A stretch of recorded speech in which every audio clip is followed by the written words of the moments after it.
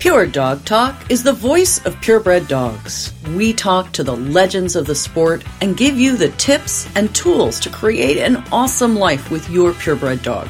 From showing to preservation breeding, from competitive obedience to field work, from agility to therapy dogs, and all the fun in between, your passion is our purpose.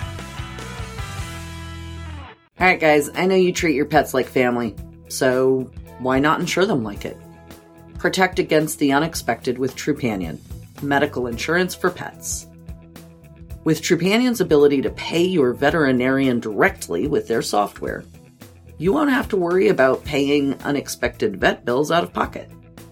And if you're a breeder, Trupanion also offers a program allowing you to send your litters home with a special offer.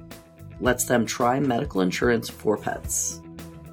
And last year, the Trupanion policy paid out over $7.5 million in claims for the pets that were part of this program. From toy ingestion to heart murmurs, they've covered it. Learn more about the breeder support program through the partner link on my page and let them know Pure Dog Talk sent you. Welcome to Pure Dog Talk. I am your host, Laura Reeves, and I have one of my very favorite people come back to join us again. Denise Flame is a longtime Rhodesian Ridgeback breeder. We spoke to her about that. We also spoke to her about her new book that she had out a few months ago. And today we are going to talk about one of Denise's passions, which is the Molosser breeds.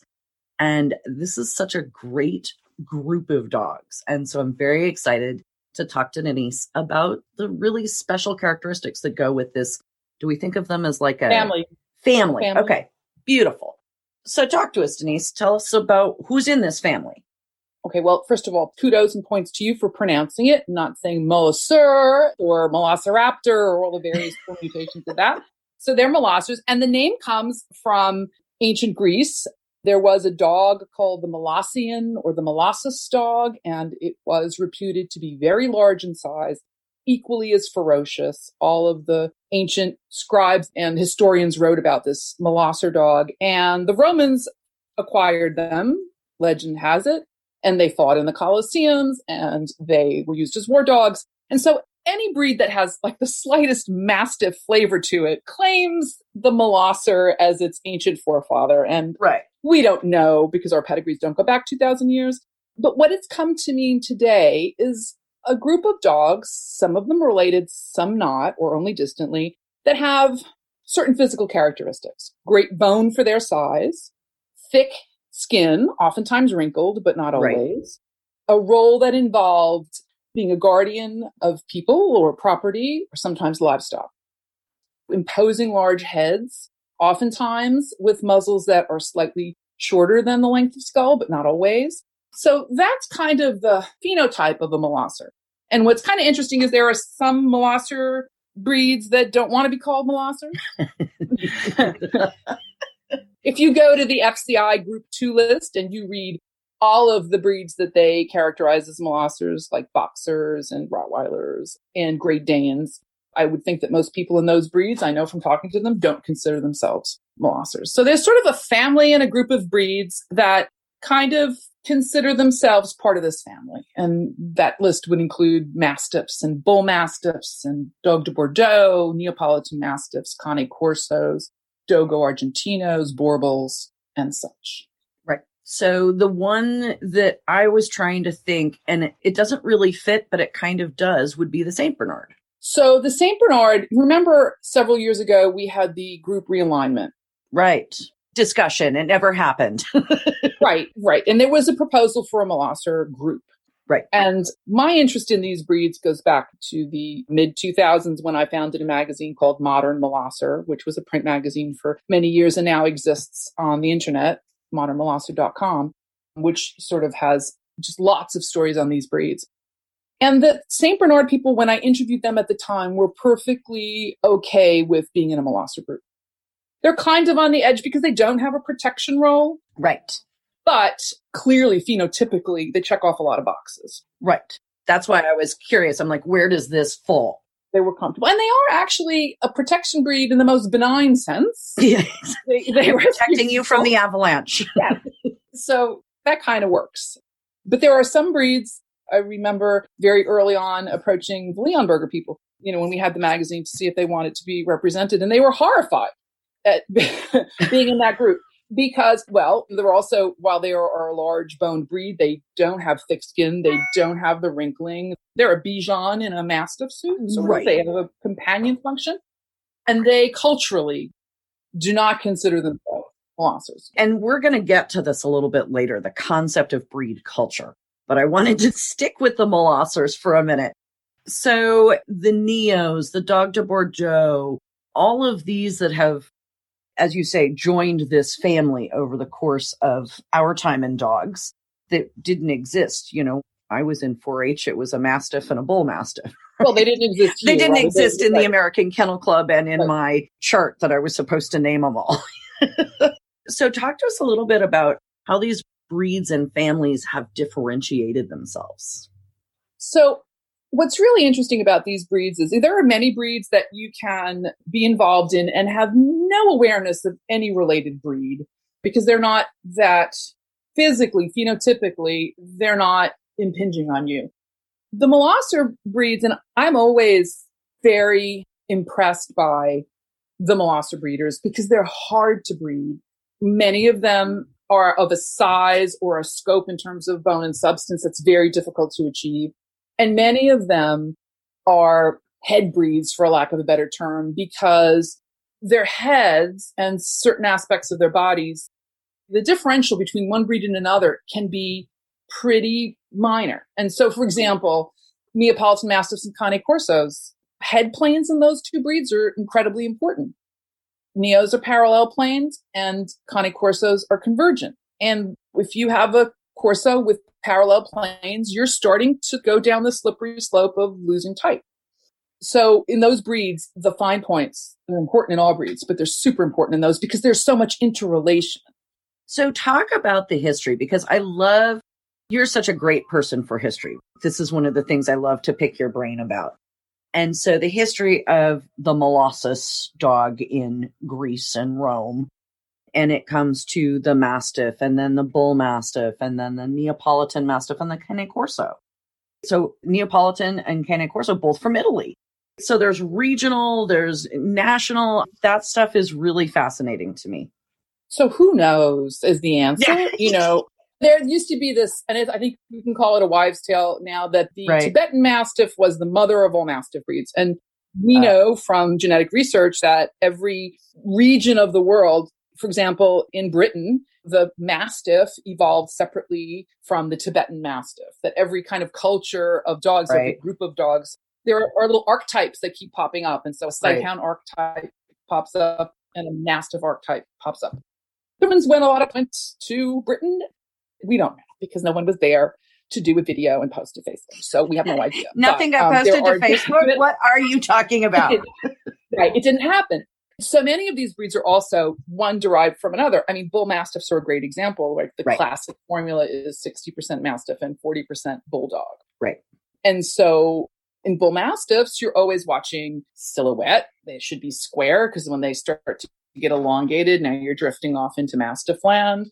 And then similarly, you can get too bulldoggy. So you're always looking for that sweet spot. And again, that's why I really credit these breeders because these are not easy breeds to breed. And head type is so important. And they have much less room for error than those of us perhaps with some hound or sporting breeds where you could give a little on head if you get the other things you want. With them, they don't have that luxury. And I think the other thing about the Molosser breeds, and I'm thinking of the Neapolitan Mastiff in this respect, but I think there are other breeds.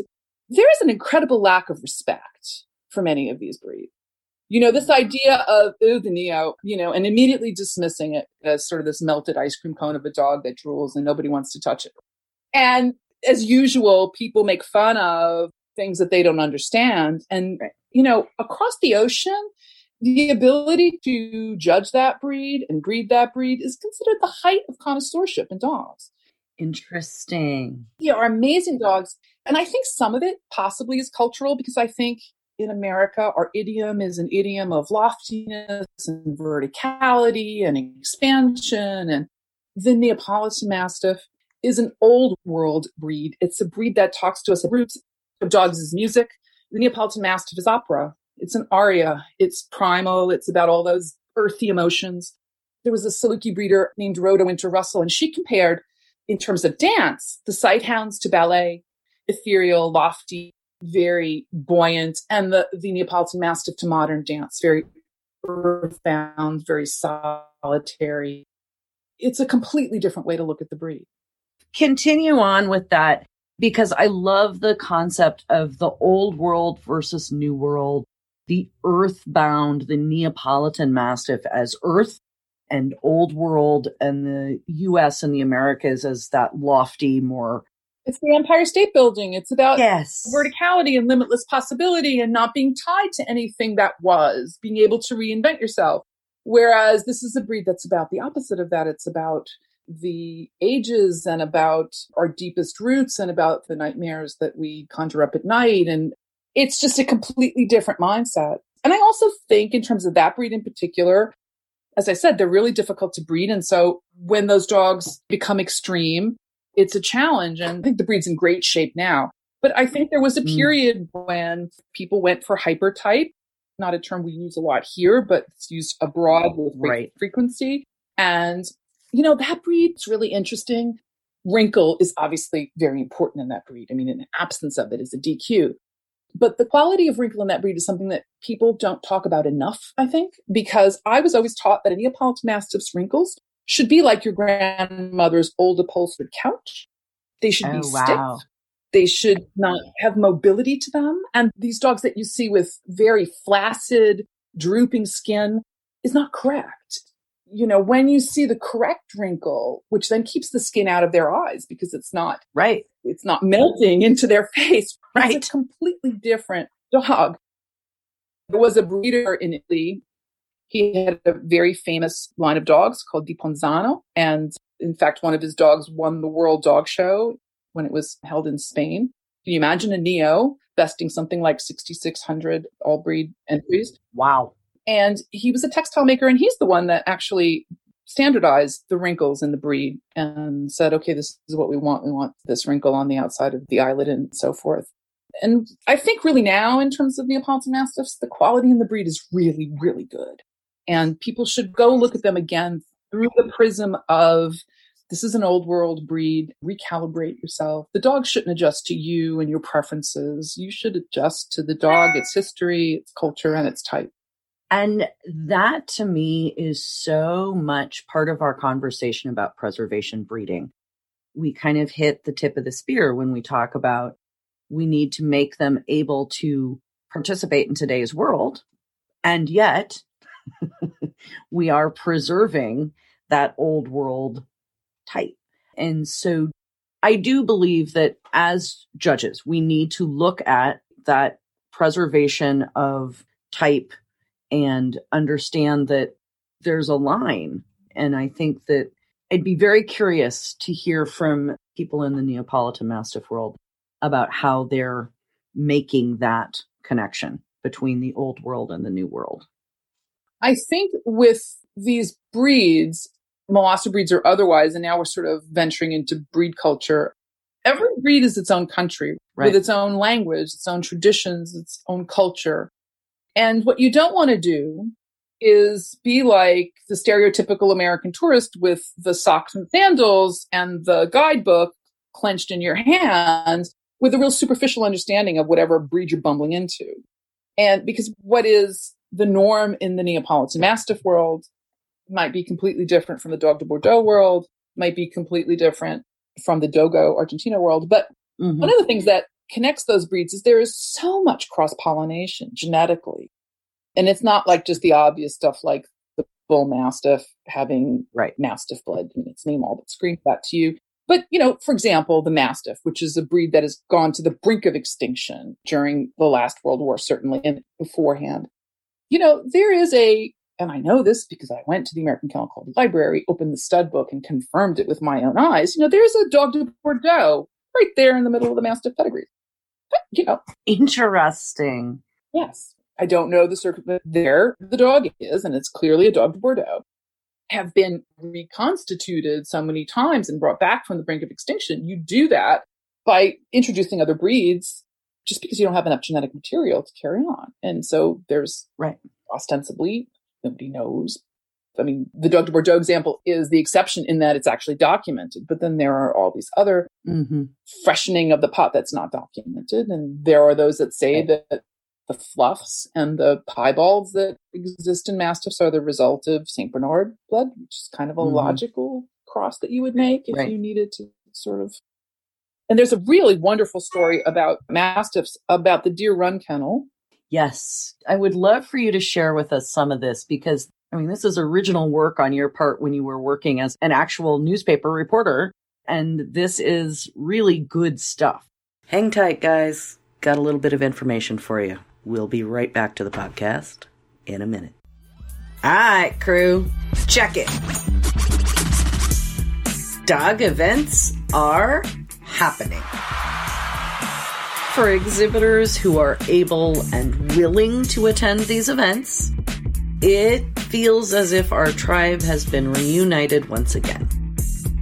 Meanwhile, for folks who are continuing to feel safest staying at home and away from crowds, and for folks who are driving long haul between far-flung events, I gotcha. I've been working hard to bring you all podcast episodes that help you feel connected to our larger community and offer opportunities for education and entertainment, no matter how you have managed through this truly overwhelming year. One of my favorite events this year is the monthly virtual Pure Dog Talk After Dark for patrons of our podcast. Anybody can join this fabulous community of dog enthusiasts by visiting the website and clicking on the Become a Patron link on the homepage. And while you're there zooming around on the site, you might think about checking out our shopping tab too. We've linked dog show vendors from all around the country so you can help support them during this really grueling loss of income suffered due to a lack of events. There's even a swag link that lets you order your Pure Dog Talk t-shirt, sweatshirt, phone case, mask, ringside towel, and so much more. Like the NPR of dogdom, Pure Dog Talk is here for you every day to make sense out of everyday things, to add nuance to your understanding and tools to your tech box, to bring history to life and propel the living history of purebred dogs into the future. So check out the links at www.puredogtalk.com. Your support adds up to a huge voice for purebred dogs. So tell us a little bit about Deer Run is a very famous Mastiff kennel based in Frenchtown, New Jersey. It is so ubiquitous that something like 95% of the world's pedigrees contain Deer Run blood. I mean, it's almost impossible. And there are some that would argue that that's far too low an estimate. It's more like 99%. Wow. And Deer Run was a kennel that belonged to a man named Tobin Jackson. He was from Massachusetts originally. And he basically, on this farm in Frenchtown, New Jersey, created some of the world's most amazing top-winning Mastiffs. And it was a huge operation with as many as 200 dogs on the property at a given time. And I visited it long after it had been abandoned, but the house that was the center of operations still stands. He didn't live in the house. The house had been converted to a series of kennels. You know, the fireplace boarded up, and there were all these runs off of the house. And he lived in a trailer on site. And he arrived in the breed at a time when the dogs had beautiful heads and looked like, as one handler told me, seals crossing the ring. I mean, there wasn't a great deal of soundness in the breed. And he slowly introduced soundness. The dogs, if you look back at the photos, lost a little bit of head type, but they became very, very sound. Mm-hmm. And then later on, they regained type. And there are lots of theories about how that happened. But whatever these breedings were that produced these dogs, no one ever saw them. So there's no proof. You know, he was just a master breeder. And does the end justify the means? However, he managed to reconstitute the breed and create this incredibly beautiful and sound Mastiff. Does it matter how he got there? It's an interesting question. Right. And he also was a breeder of Presa Canarios. In fact, the number one FSS Presa Canario is Deer Run Arbaco. And the story goes that an author who was writing a book on Mastiff breeds and guardian breeds visited Deer Run, showed Tobin a picture of a Presa Canario, and in less than a year, he had Presa Canarios on the property. Oh my gosh. And there is sort of a schism in the Presa Canario world between that sort of family of dogs, which had, my understanding is blue pigment, which wasn't found in the country of origin. And so in that whole breed, there is a bit of a schism. So it's an interesting question of, none of our breeds are pure. It's this delusion that we, when they started somewhere, they didn't come out of the head of Zeus as mythologies. So I don't know, maybe the Saluki maybe came from the head of Zeus. Possibly, right. And the Saluki people would tell you that definitively.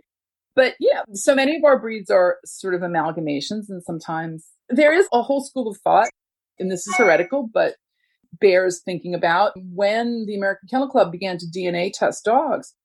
Did that sort of make our gene pools even more brackish? These occasional oopses that nobody knew about. Did they infuse breeds with a degree of genetic diversity that on whole were beneficial? We don't know. Right. Do we seem to be finding more and more problems with our dogs because we're looking at health problems? Or is it because now they truly are in gene pools that are constrained more than they were in the past? Who knows? Bigger minds than all. Maybe answer to that. Bigger minds than either you or I know. Well, and I look at my breed, for example, the German wire-haired pointer. The stud book on that breed was open until the 60s in Germany. You can look at the pedigrees. It's very clear. And the Germans, when they developed this breed, said very clearly, breed as you like, but tell what you did and be honest. Mm. And it was entirely focused on function. And so we know a whole lot of what went into this breed, but right. And there are some breeds, going back to Molossers for a minute, that were reconstituted and resurrected relatively recently. And so certain dogs were used to fill in the blanks. They just didn't have enough genetic material. And so, when I judge Corsos, I pay a lot of attention to heads because, again, the head is really important. And you can see glimpses of Bull Mastiff and glimpses of Great Dane and glimpses of Neo, when you're judging them. And it's just not easy. It's not easy. That's a breed that's relatively new and it hasn't been standardized as much as older breeds.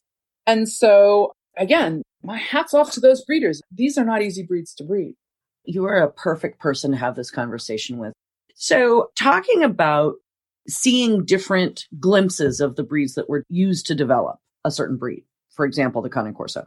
So it's not used to develop. It's used to stabilize and reconstitute. They're not adding these breeds to evolve. They're just trying to solidify and preserve and stabilize the breed. Okay. So bring back from the brink of extinction after World War II sorts of situations. Right. Okay. Talk about the drag of the breed. So what is it that is going to be in X, Y, or Z breed reminiscent of those either salvation or foundation or what you're trying to move away from in a breeding program? That's what I think of and understand as drag of the breed.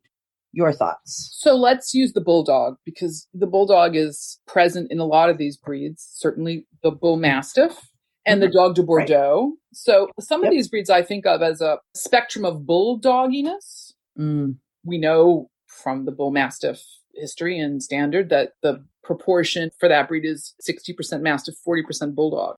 And then you go over to the dog de Bordeaux, which the front-loaded shape of that breed, the pear shape, it is much more of a bulldog influence. Right. When is more is not more? When is it too much? When you start to see teeth jutting out in front, when the bites get too undershot. Again, Dog de Bordeaux is an incredible breed, and it's an incredible, difficult breed to breed because you want that upsweep of chin and that layback of nose, which gives you the breed's frank expression, that sour mug expression, which is so important to type. And so you need that bulldog influence to get that upsweep and that width of jaw, but you don't want it to be so much that it starts looking like a bulldog. So many of these Molosser breeders, their margin of error is much narrower in terms of achieving type. And though the dogs themselves are very strong, the type itself is delicate, because if you begin to lose one particular feature, it can really alter the type of the dog. Right.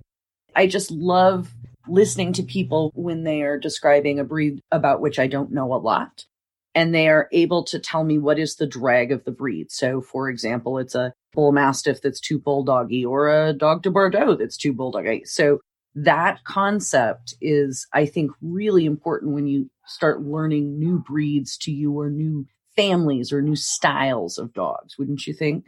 I think it really helps to understand, particularly in this family of dogs, because again, they're so connected. It helps to know your neighbor, right? I mean, between a Neo and a Cane Corso, I mean, they are two separate and distinct breeds. There are some people that just argue that you make a dog wetter and it becomes a Neo, and you dry it out and get rid of some of that wrinkle and bone and you've got a Corso. And I don't believe that to be true, because Rudolph Valentino had Cane Corsos in Hollywood in the 1930s that you could probably bring in the ring today and win with. Wow. Yeah. And they're from two completely different areas in Italy. And I do believe that they're two completely different breeds, but there are similarities. And so really that's where knowing the details of type are really important, because the last thing you want to do with any breed, but very much with these breeds, is to be generic. Okay, so this is perfect timing. I just was sent this quote literally right before we got on this interview from a friend, mutual friend, I'm sure, talking about a photo for an ad that she's going to use.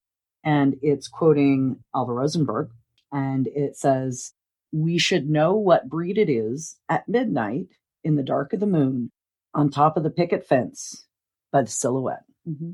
And I think that just speaks so much to what we're saying, that those details matter, and that top line matters, and that head shape matters, and that proportion matters, and all of those things matter. Absolutely. And you can, especially with the Molosser breeds, on heads alone, we could spend an hour talking about stops. Right. Really. And why does the Borbal have the stop that it has, as opposed to the Cane Corso, as opposed to any of these other breeds? Like, you can really literally spend an hour, because that stop in those breeds dictate where the rest of the head goes.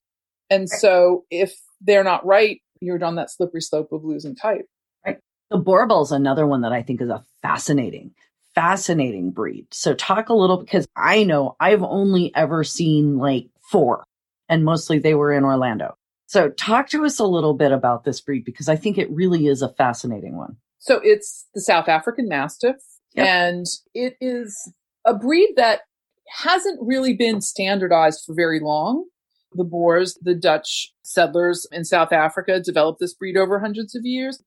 South Africa, thanks to the diamond mines, to the De Beer mines, imported lots of dogs because they wanted patrol dogs. They tried Ridgebacks out for a while and bred them. And I've seen the stud books that show that they produced lots of Ridgebacks. And then they also imported bull mastiffs at a time when the breed was just starting to take off in England. And they've imported some very good ones. So there's a lot of bull mastiff blood in South Africa and has been available for quite some time. And so that breed had a lot of genetic contribution to the Borbal.